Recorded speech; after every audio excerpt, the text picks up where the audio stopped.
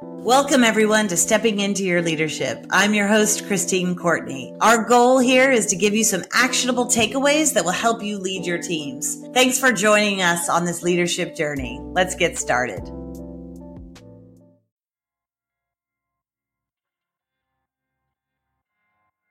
Hello. Welcome to Stepping Into Your Leadership. I'm Christine Courtney, coach, facilitator, and president of the Leadership Program. I am joined today by a wonderful guest, the incomparable Erica Petrelli. She is one of my favorite leaders. I've had the pleasure of working with her for 23 years and going. In our last podcast, we dove kind of deeply into the big why behind emotionally intelligent leadership and what that means in today's world of business. And in this podcast, we're going to jump into actionable steps on how to incorporate this. One of the things that I always appreciate when I listen to leaders that talk about different topics is ones that focus some of the time, at least, on how do we really do this?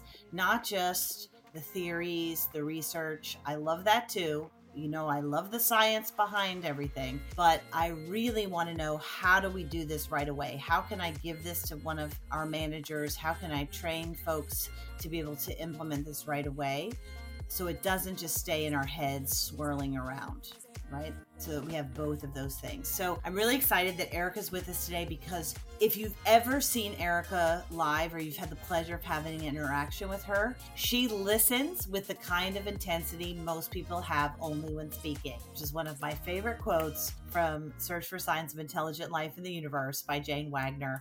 But Erica is exactly that person. When she listens to you, you feel like you're the only person alive. You feel like everything you say matters greatly to her, and it makes you feel loved in every interaction, even if it's just me saying, Erica, what are our goals for this year? She'll look back at me and be like, ask me a really good question that gets us really thinking and feeling and more connected to things. So thank you, Erica, for being in my life and working with me for so long. And thank you for joining us today. Thank you, Christine. I'm so excited to have this conversation. Yes. So just in case people did not listen to the last episode, which I hope you go back and do, can you give us just your definition of what we like to call social emotional leadership, but how you kind of break that down for folks? Yes, absolutely. So when we talk about social and emotional leadership or emotionally intelligent leadership, from my perspective, we're talking about human-centered leadership. And while there's many different variations on the theme, the most common for competencies or capabilities that we're looking at when we're talking about that is self-awareness, self-management, social awareness, and relationship skills. So it's inviting all of us to look at ourselves in terms of recognizing our thoughts and our feelings and kind of getting curious about why we're having those. It's regulating our choices of behavior and action via personal conversation, emails, text, what have you, and then getting curious and leaning into what's going on with the people around us through social awareness, which oftentimes includes a lot of work on empathy and compassion. And all of those things lead to intentional strengthening of relationships. So it's all of what has historically been known as the softer skills of leadership, which thankfully over the last probably 2 decades, people are understanding the hardest skills of leadership because they're quite difficult to put attention behind, but the most important indicators of success in the workplace by a lot of different standards. Great. I also love the statistic that 75% of careers are derailed for reasons related to emotional competencies.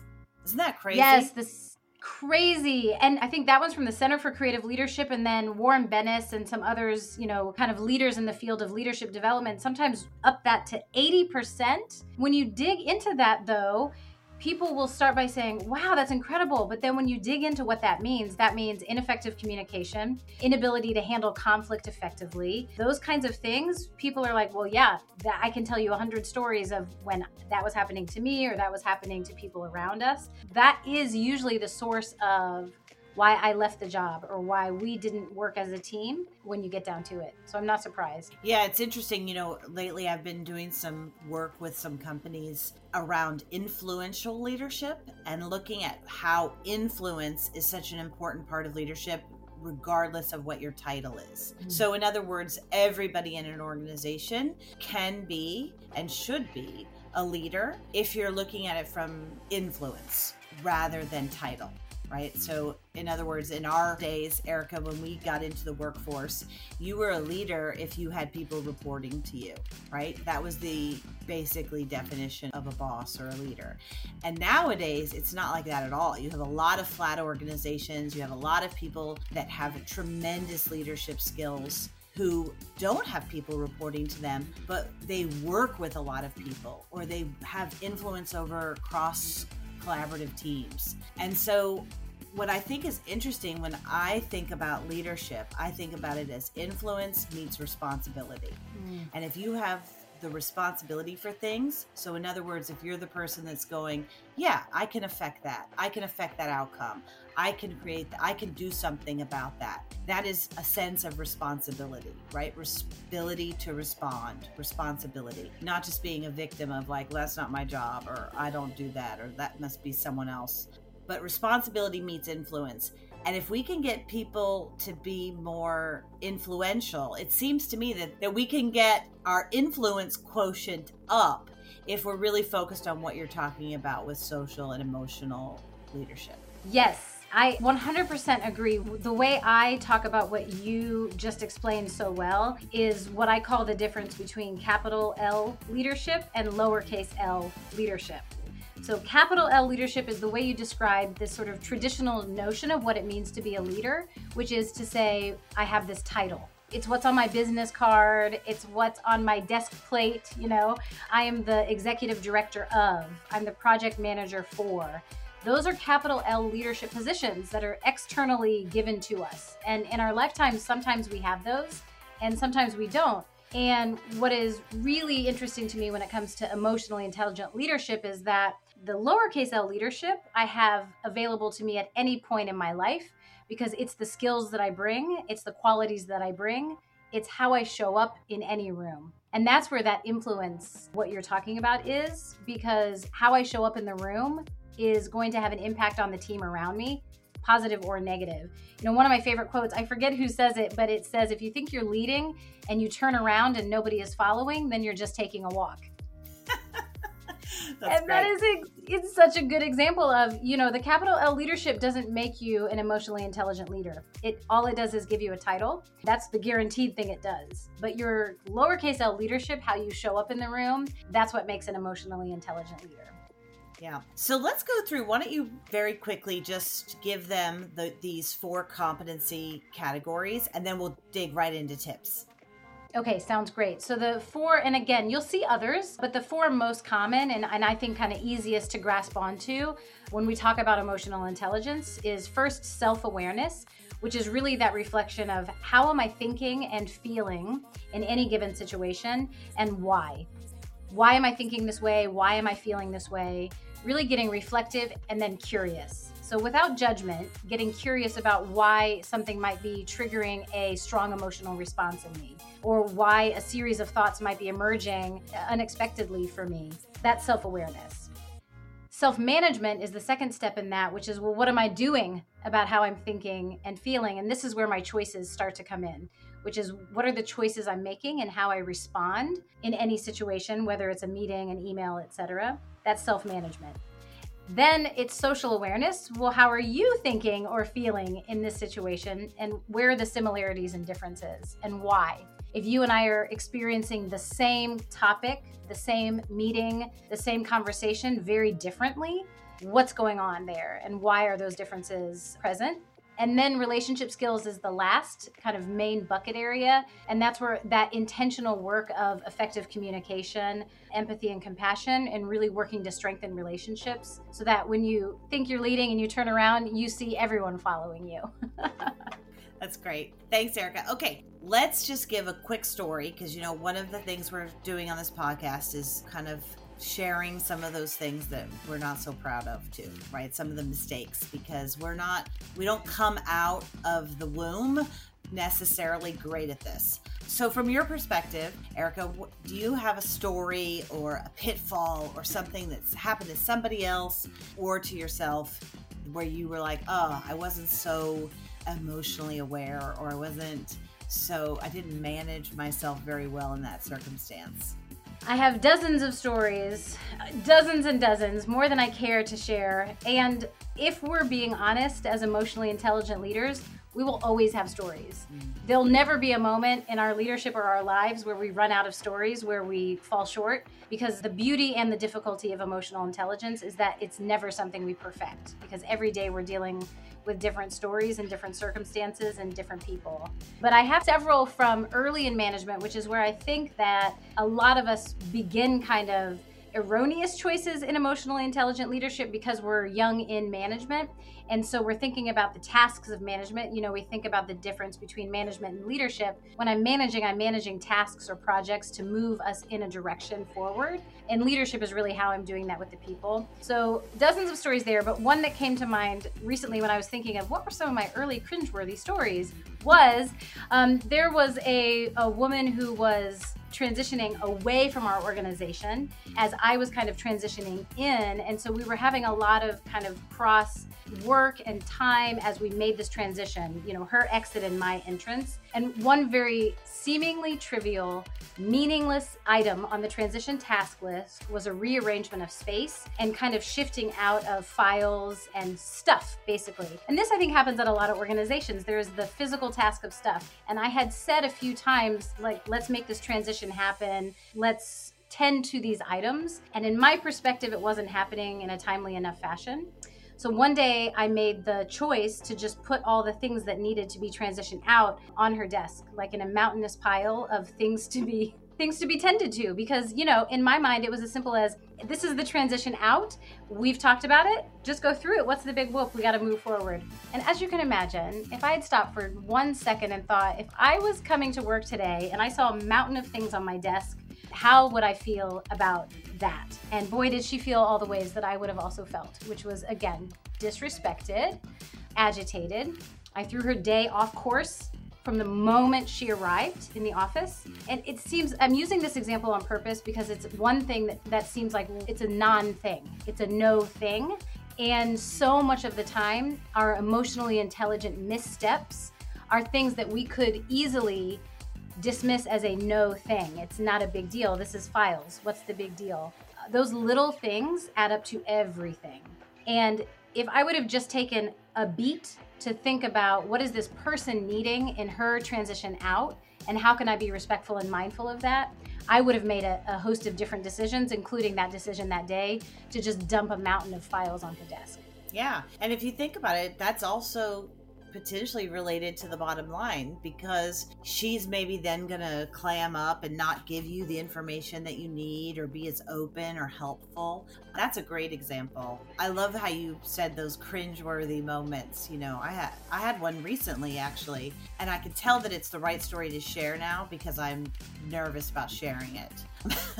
And just like in your story, if I'm defensive about it, if I have that moment of like, why is she so crazy? It's just files. If I have that reaction, I usually know that's an indicator to myself that there's something I need to reflect on and handle a little differently. And for me, even in the past couple of years during COVID, this is even more clear because people are going through so much. And we weren't together in the same office. So whereas I would have been able to maybe feel out that people were struggling, I didn't do that very well on our computers through Zoom or Teams or whatever. And this happened a while ago when the riots broke out in Brooklyn, and after the George Floyd killing and after some of the police brutality that was going on. There were these riots in Brooklyn one evening. The next day, we had our big all-company, all-hands meeting.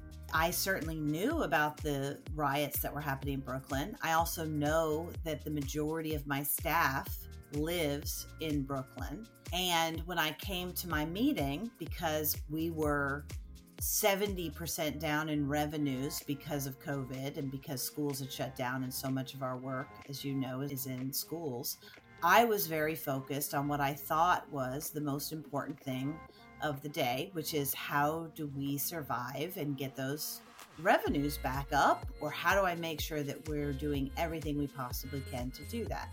Yes, that's important. Everyone would agree with that. But that doesn't mean that I didn't need to take a few moments to deal with the obvious thing of what people were struggling with feeling really unsafe, with feeling really unsettled, with feeling scared, frankly, about their lives, their neighborhoods, what the world was for them. Regardless of how I felt or what my focus was, if a large portion of my staff, or frankly, even one or two people, are feeling that afraid, their brains are shut down from anything that I'm going to say and anything I'm going to do to talk about getting them involved in getting our revenues back up is going to fall on deaf ears anyway. So I might as well have taken the time, and I didn't. And someone called me out on it on a forum that we have that people can talk about stuff. And I had that to myself. I had that reaction of defending myself of why what I did was the most important thing to do, right? And I'm rationalizing it. But because my reaction, and of course I've been doing this long enough to know I at least did not have that reaction publicly. I had it in my own house, but because it was so strong, that was an indicator to me of like, oh, Christine, there's something here for you to learn, because whenever I have that strong reaction, there's always something for me to learn.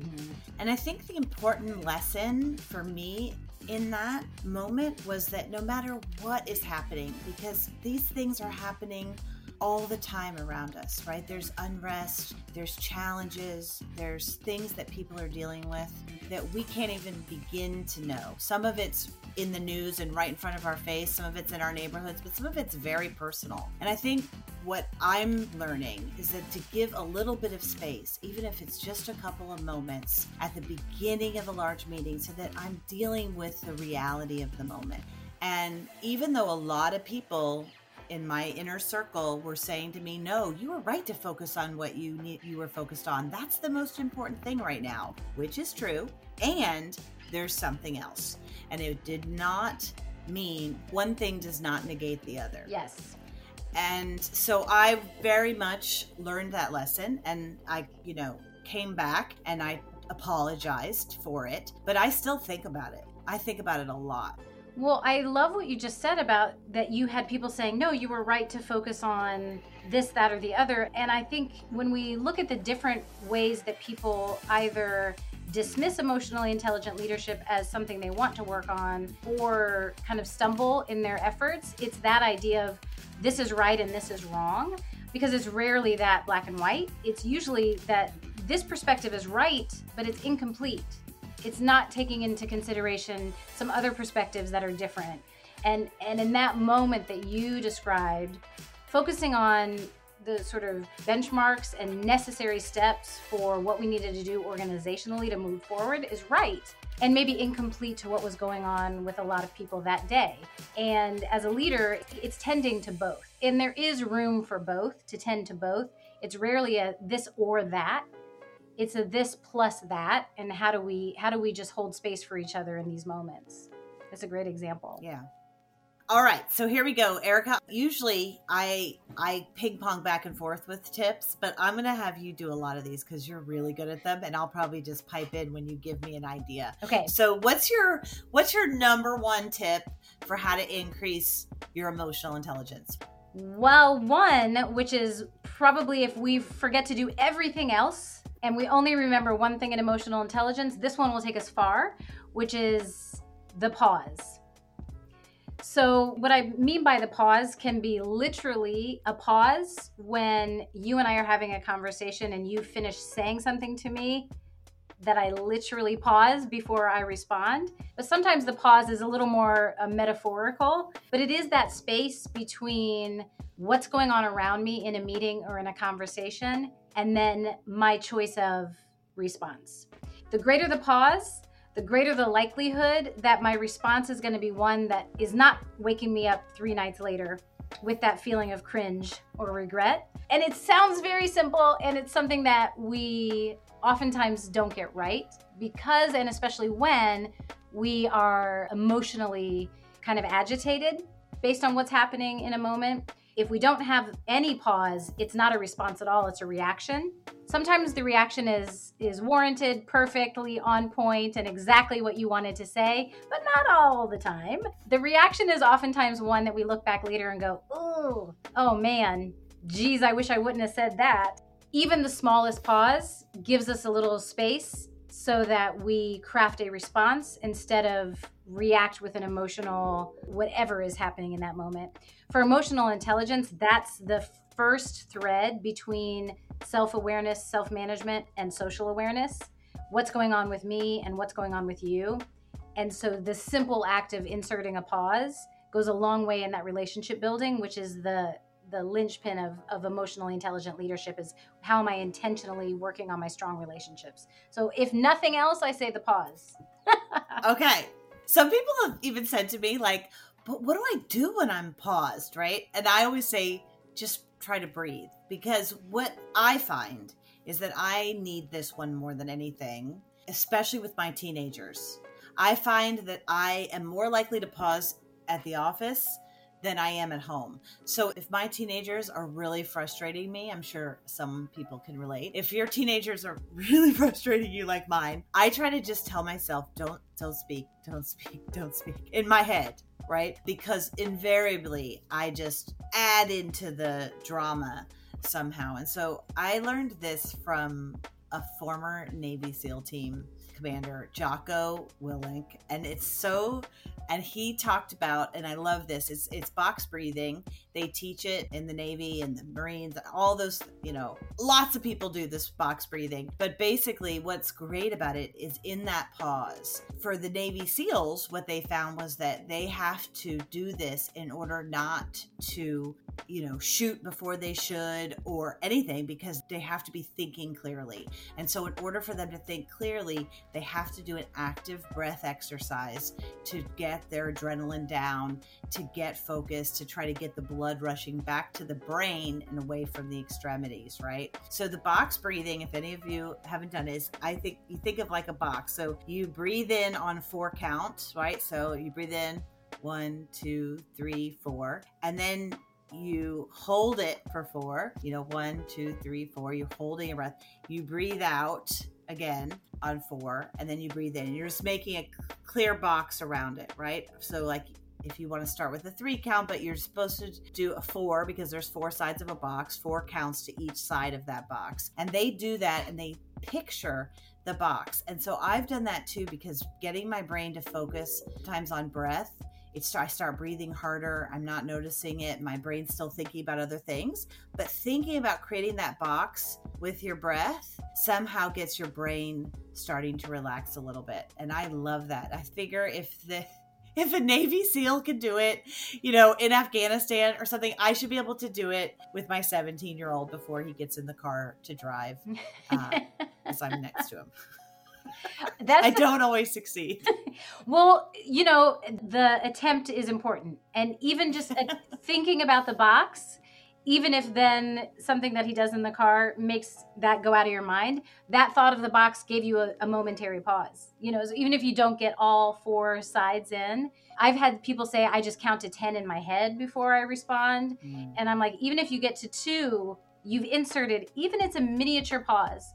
And the more we practice the pause, even if it's intentional, I'm counting in my head before I talk, we're building the muscles of the pause. And that pause is the key to success in really strengthening my self-awareness to self-management to relationship skill building, honestly. So I love that. Right. What's your next one? Well, I was thinking that a really big one is some people say it this way, to check your blind spots.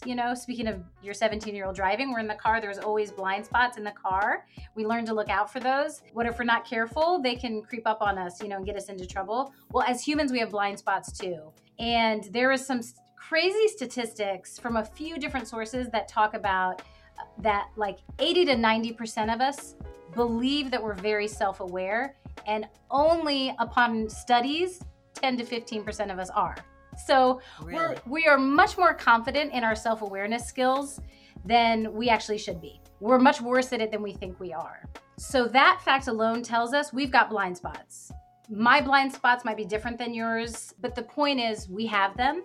And so if I am committed to emotionally intelligent leadership, the first thing I need to be committed to is increasing my self-awareness. And a really vulnerable way to do that is to ask for feedback from people that I trust. This is an important part. It's not just any random person. Asking for feedback from people that I trust about what they think my blind spots might be. Ways that the kind of energy I might be bringing into a room and not realize that I'm bringing it into the room.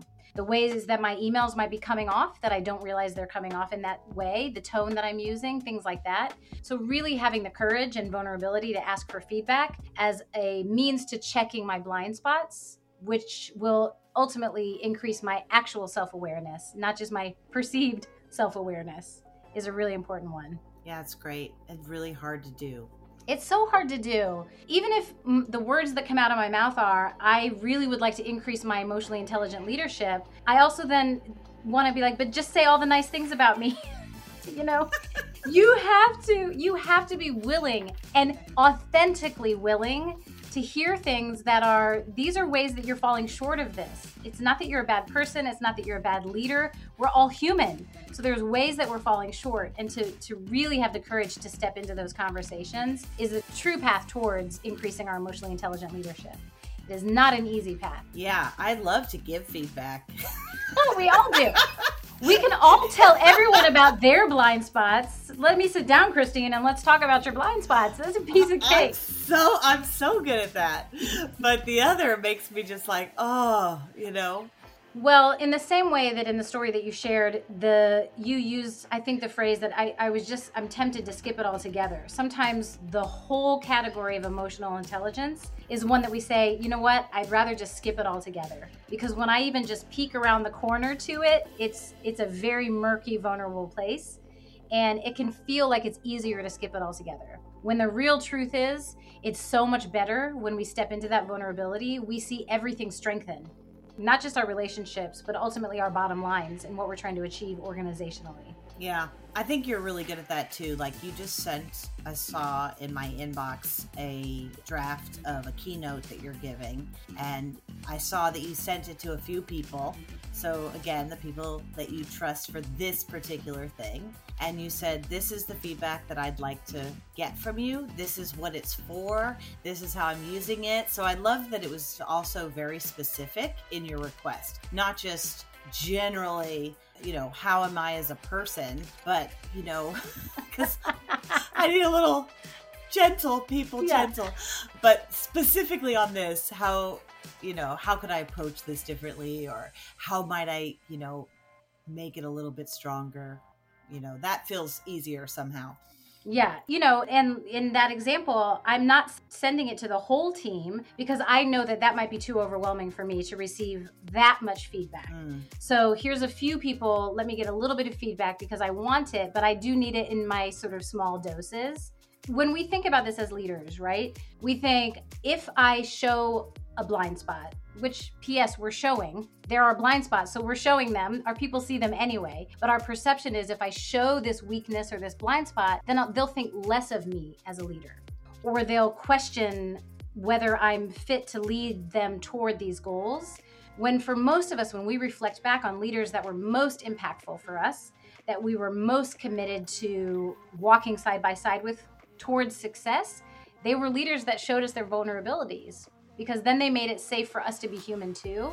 And so it is a great irony all the time, because our perception of what our teams want in terms of our perceived perfection as leaders is not what they want at all, most of the time. It's true. And as far as a career goes, I can tell you the people that have asked me for feedback for specific things along the way, I do respect them more. You know what I mean? I do think, oh, those people are committed to learning and growth, especially when it's people that don't even report to me that ask me. So it's a really good kind of career tip too. So thanks for that.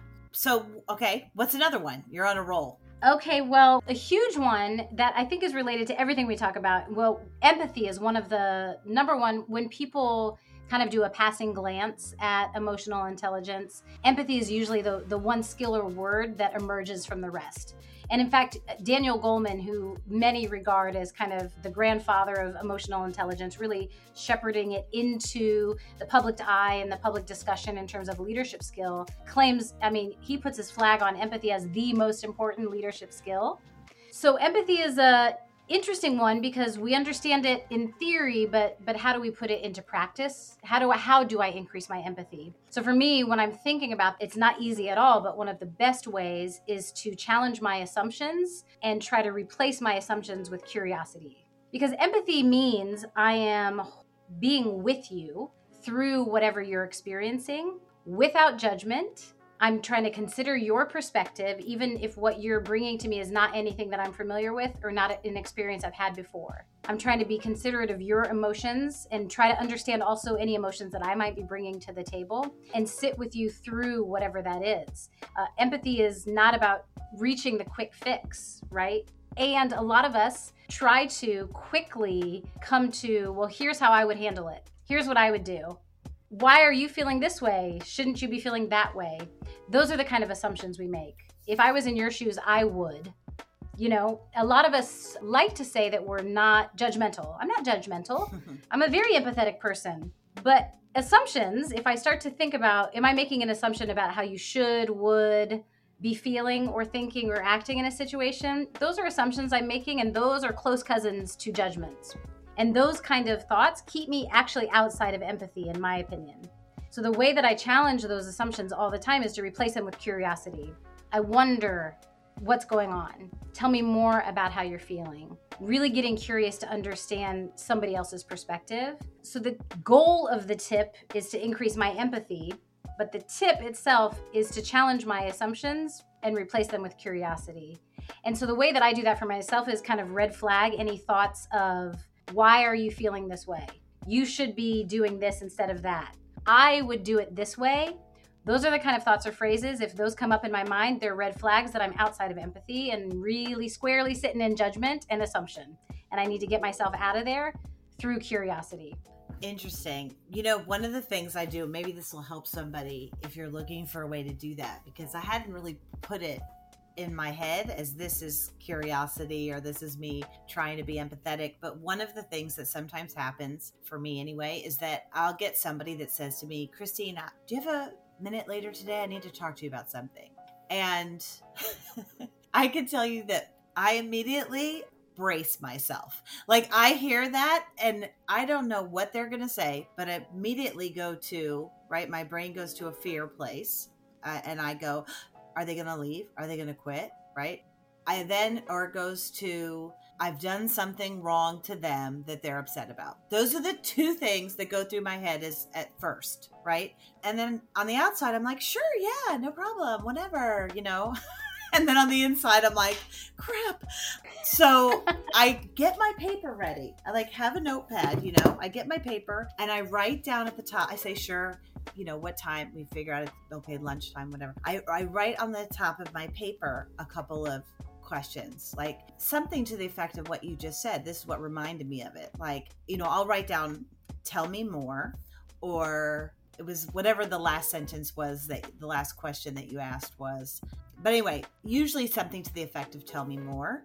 And then I have my paper and I come in and I get my pen. And when they're talking, I start writing.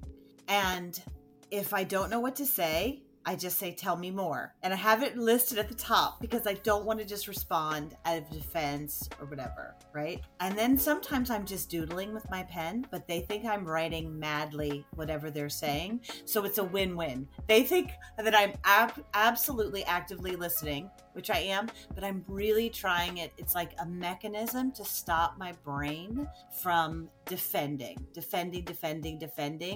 or not listening to them. So I am not writing down everything they say, maybe a word or two, but it's mostly sometimes I'm even writing, I hate this, I'm so uncomfortable, I wish this moment would end. Whatever's going on in my brain, I'm writing it down, and somehow the act of writing it down calms me, and they also feel like, oh, she's taking notes on what I'm saying. So it's a little tip. She's taking notes. that say, I hate this moment. I hope it ends. But that's the truth. But I don't want to tell them that, especially as someone who's, in most cases in my life, their boss. I wish that I was more evolved, that I could sit there, I'm taking this in. And occasionally I get to it, but sometimes then I'm able to put the pen down. Or if I want to defend against it, if I say, tell me more, then I just listen. And usually things start to shift. So Anyway, I didn't think of it as trying to be more empathetic in that moment or whatever, but you reminded me of it with having some questions ready. Because I think that's the tip. It's increasing your curiosity. And then, so if we take that even more specifically, it's having questions ready. So to distill it even further down, to ask more questions, is a good manager tip in general, but it's a great empathy building tip. And it relates back to the previous tip of increasing the pause. Anything that we can do in between the moment where somebody has shared something with us that's incredibly difficult for them or emotionally agitating for us, anything that we can do to build a moment before we craft our response. So your doodling is a great way to keep you that's a breathing technique, right? That you're breathing through the doodle. Asking a question as the first thing that's out of your mouth after someone shares, or sometimes I'll say, just validate. Take a moment to say, thank you so much for sharing that with me. I appreciate you sharing your perspective with me. I appreciate your honesty in this moment. Taking a moment to validate what they just said, especially if it is something that is a conflict that is between you two and what they've shared is incredibly difficult, to start by acknowledging. You said it softens the defenses that are naturally potentially emerging on both sides of the table, to say, I acknowledge and appreciate what you've just shared with me. And now I'm going to take a breath and ask some questions that'll help really widen my understanding of what's going on right now. All of those things are empathy in action. Yeah. I have a person that I'm working with, coaching, a CEO, and he is always asking me, how do I get to a more positive way of thinking and out of this kind of negative loop that's in my head, because I feel like it's affecting the people around me and maybe my company. And I was just curious what your take on that is, because I think that's something that I see you do really well, is that you've had a lot of difficulties, challenges in your life, and yet you have a really high capability for resilience and bouncing back and looking at things as opportunities. How do you think you do that? Is that just natural? Do you have to work on that? How do you break that down for somebody who it might not come as naturally to, or it doesn't come as easy to as you? And maybe it doesn't. Maybe I'm making that judgment. Well, I do feel like there's almost two questions within the question. The first half of that, when you were talking about the positive, how to switch kind of a negative default way of thinking to a more positive one, is something that, again, I was really inspired by Brené Brown, a question that she posed in one of her recent books about, do you think people are just doing the best that they can? So she posed this question around the country to many groups and ultimately to her husband, and said, I'm curious if you think in general people are doing the best that they can. Because kind of, I think as a study, it was about 50-50, people answering yes or no, Her husband came up with, in my opinion, the best answer, which is, I don't know, but all I know is I feel a whole lot better when I assume that they are. And that speaks to that kind of age-old advice of assume good intent or assume good intentions. When we think about positive thinking, we can fall into a trap of what I think is currently being called toxic positivity. Let's slap a smiley face on something and call it okay, even if it's not. And that's not the same at all as positive thinking. Positive thinking is, I'm going to assume good intent and that everyone is doing the best that they can. If I genuinely start a conversation or a situation with that mindset, then automatically my perception is more positive. So it's interesting. It's really just assuming good intent as opposed to everything is fine even when it's not.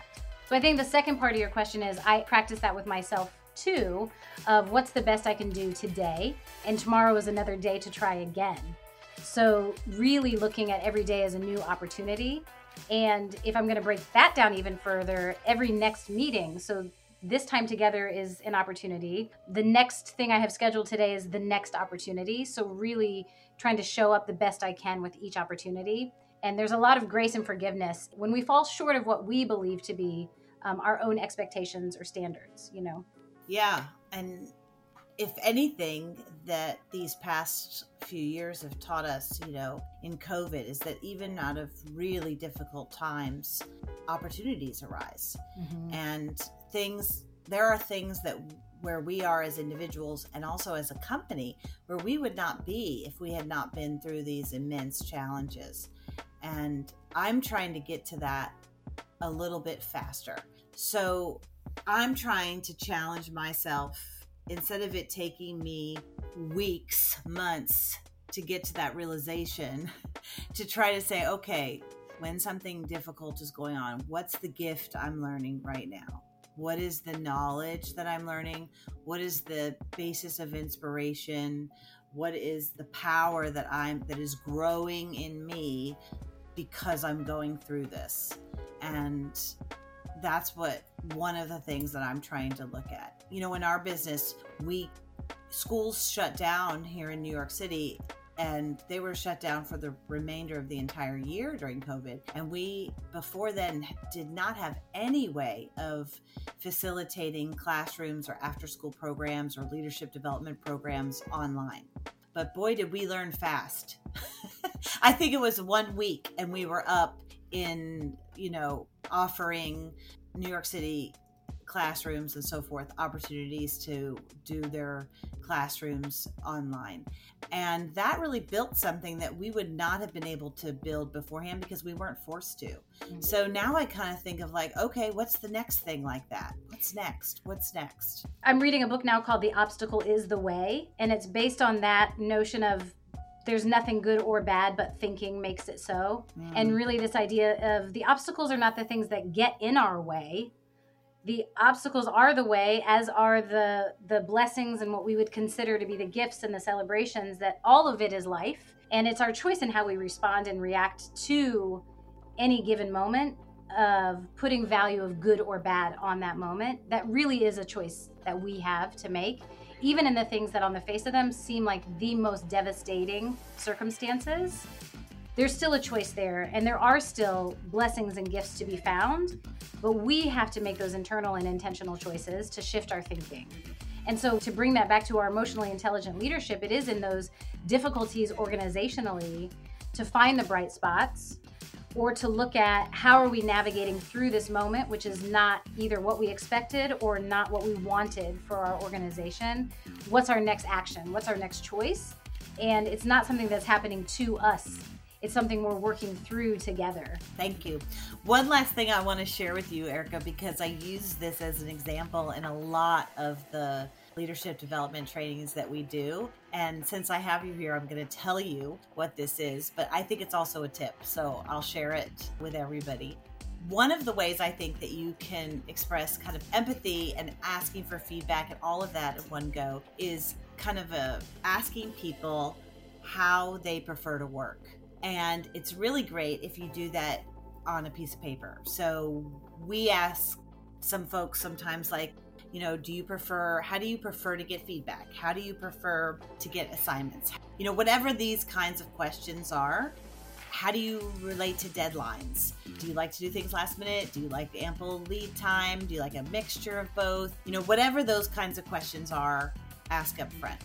So at some point, probably, 15 years into working together, I decided to ask people this. And people turned in their forms, whatever, and maybe it was 10 years into it, I don't know.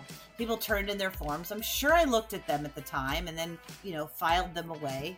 And I started teaching this again kind of recently. And I was reminded of a moment that you and I had where all of a sudden I felt like, here we've worked together so great. We sat next to each other for years and years and years. We've worked together so well for so long. And we kind of hit a bumpy spot. And I felt like nothing was kind of working.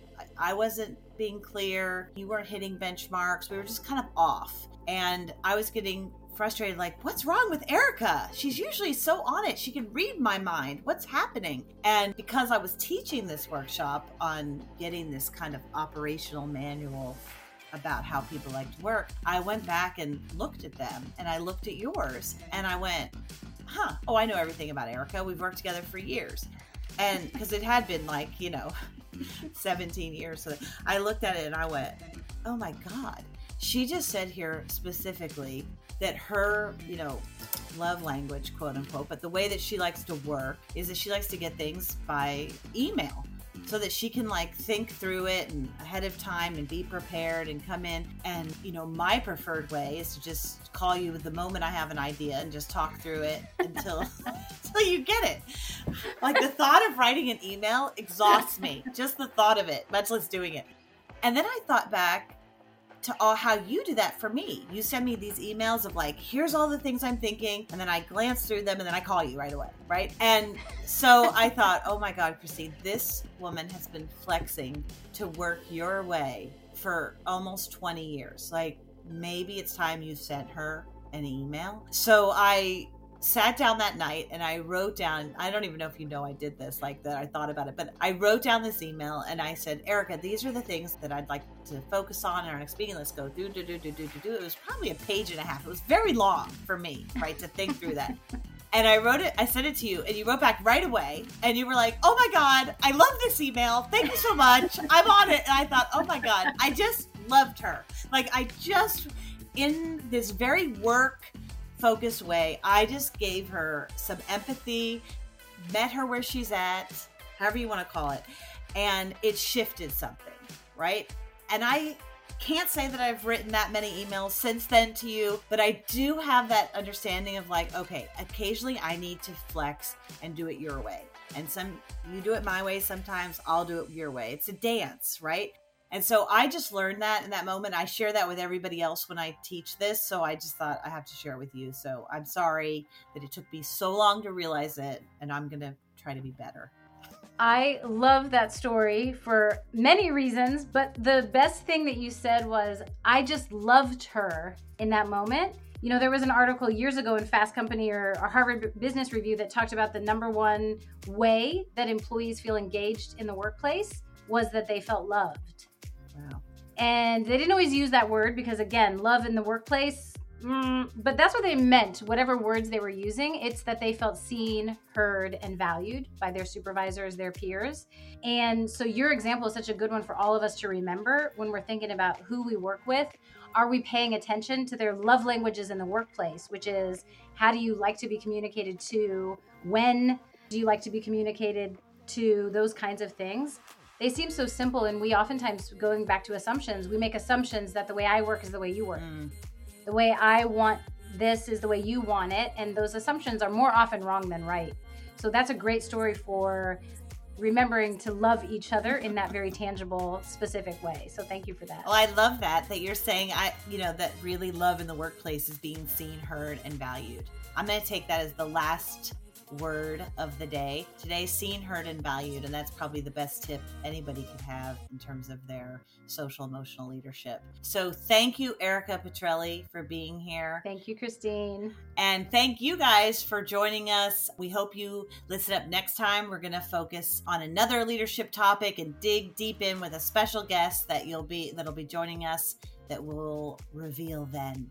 So thank you. Thanks to everybody. Have a great day.